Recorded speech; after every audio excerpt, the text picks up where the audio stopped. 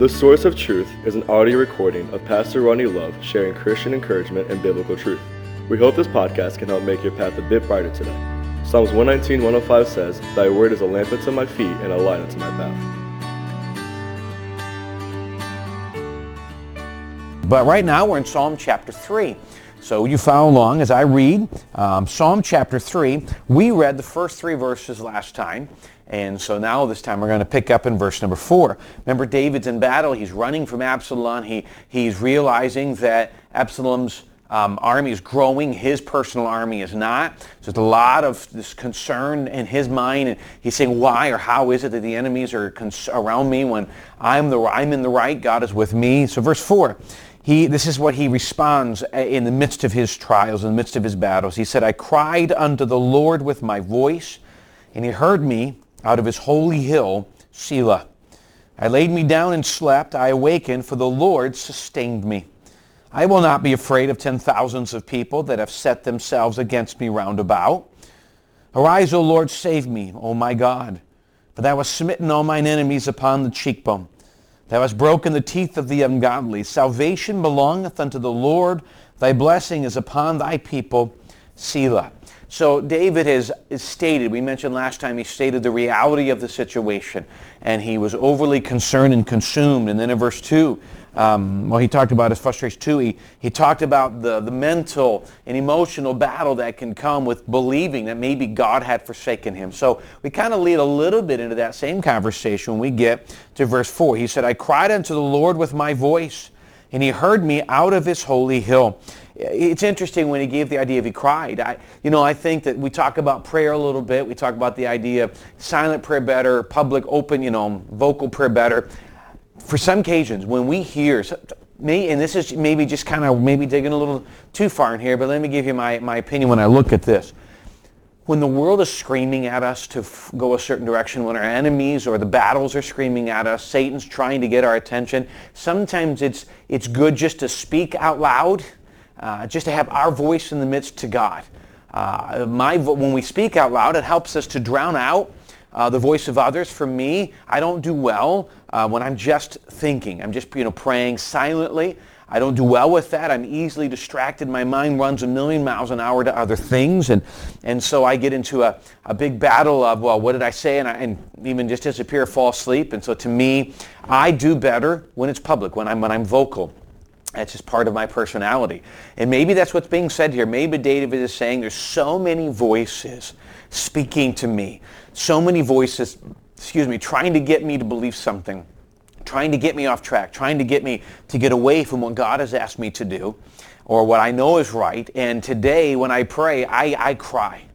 Can I also say that sometimes when we come in prayer and we are overwhelmed by the circumstances, it is okay just to come fully bearing ourselves and exposing who we are to God, to cry out and help, to cry out for strength, to cry out and say, Lord, I'm hurting. I don't get this. It doesn't make sense. What do I do? I believe there's some great truth and strength in the fact that sometimes we just need to cry out to God. And what that does is it helps us to recognize our lack of ability in this. And the fact that we cry to him, it's the source. We cry to him because he's the one that gives the answer. But he says in that verse, I cried unto the Lord with my voice, and he heard me out of his holy hill. One of the greatest sources we get in prayer is simply the fact that we are praying to a prayer answering God. That when we pray, God hears. Now, we look back and sometimes his answers aren't the way we want. They're often not the timing we want. And why do you say not the timing we want? Well, simple. We want answers now. And God often says you're going to have to wait. It's one of the greatest truths is that waiting is developing trust in him.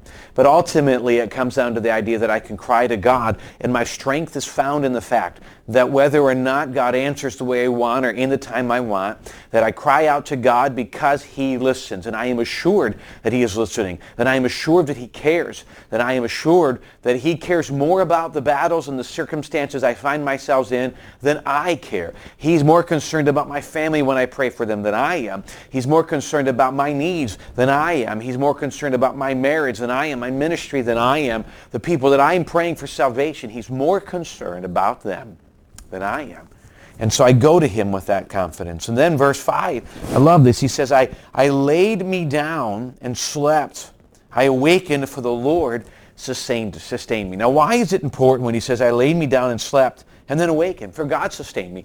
Here's simple. Have you ever been in a spot where the circumstances, now again, he's really under great oppression right now. Have you ever been in that same spot where the oppression is so great, you just can't go to sleep? The anxiety is so high. The fear is overwhelming. Your mind is roaming, trying to solve the problem. Going back to what they said, the enemy says God has forsaken me. So I'm evaluating, has God forsaken me? Have I done wrong? Do I need to get something right? And so my mind roams. And frankly, the silence of the night makes it more complicated. Because now there's nothing else to distract me. I don't have the voice of my children or the voice of my wife or a TV program or music or whatever else I'm doing that keeps me engaged in life. I go to bed and silence now screams. And in that time, my mind is free to roam. And unfortunately, if we're not careful, it roams to the worst of places. This is why Paul told the church of Corinth to bring every thought into obedience, to keep our thoughts captive and to bring them into the obedience of Jesus Christ. That's why it's so important to do that. And we come, and so what happens is the anxiety and the screaming of the silence helps me not to be able to sleep. And so what did David said? He said, I lay down and I was able to sleep. I was able to go to bed, I was able to sleep, and I was able to wake. In spite of all the things going through my mind, I was able to do that. Why? For the Lord sustained me. My strength in God is so real that it even gave me the ability to sleep. My trust in God was so real and is so strong that in the midst of a real battle, in the midst of the real oppression, in the midst of all of the things that are real, I was able to find rest. Not because anxiety wasn't there or these things weren't there. They weren't. I wasn't going to let them control me. I go back to what Paul said in Philippians. He said, I've done this before. I completely miss it. Talks about the idea of laying everything and not letting the circumstances overwhelm me. That I come to him and I just let it go. I don't let my circumstances overwhelm me. I come to him, I pray to him, and I leave it with him. I can't remember the exact verse right now, but the principle's there.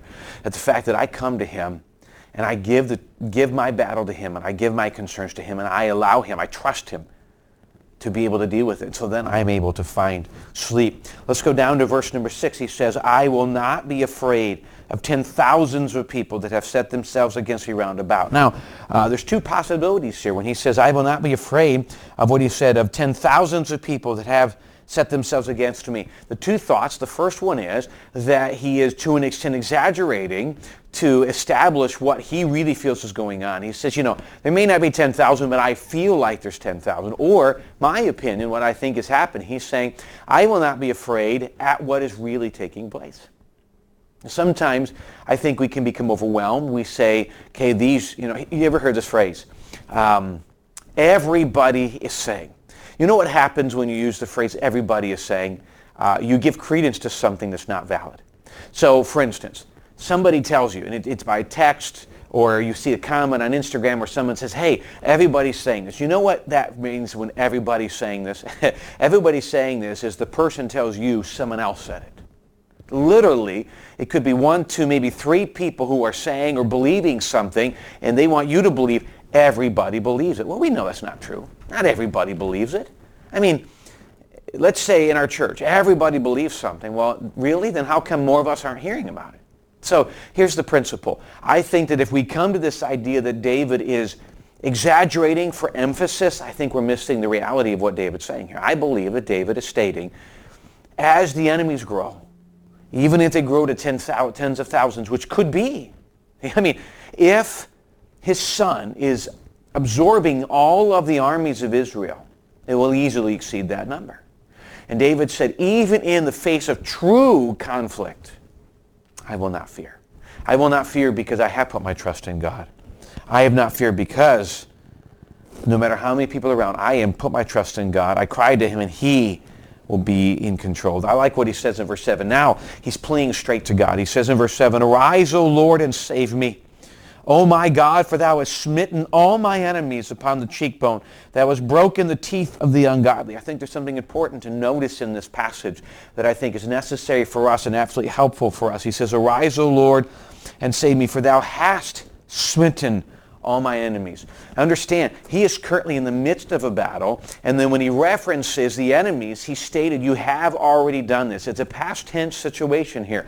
Here's what he's stating, arise, O Lord, now. Throughout my life and throughout the other battles, you have proven to be helpful. You have proven to offset the enemies that have come to me before. You were there when I was being chased down by Saul. You were there when I was in the caves. You were there when it was just me and my chosen men. You were there when I wasn't sure if I'd ever actually sit on the throne. You were there, and in all the other enemies that have sought to take me out, you have been there.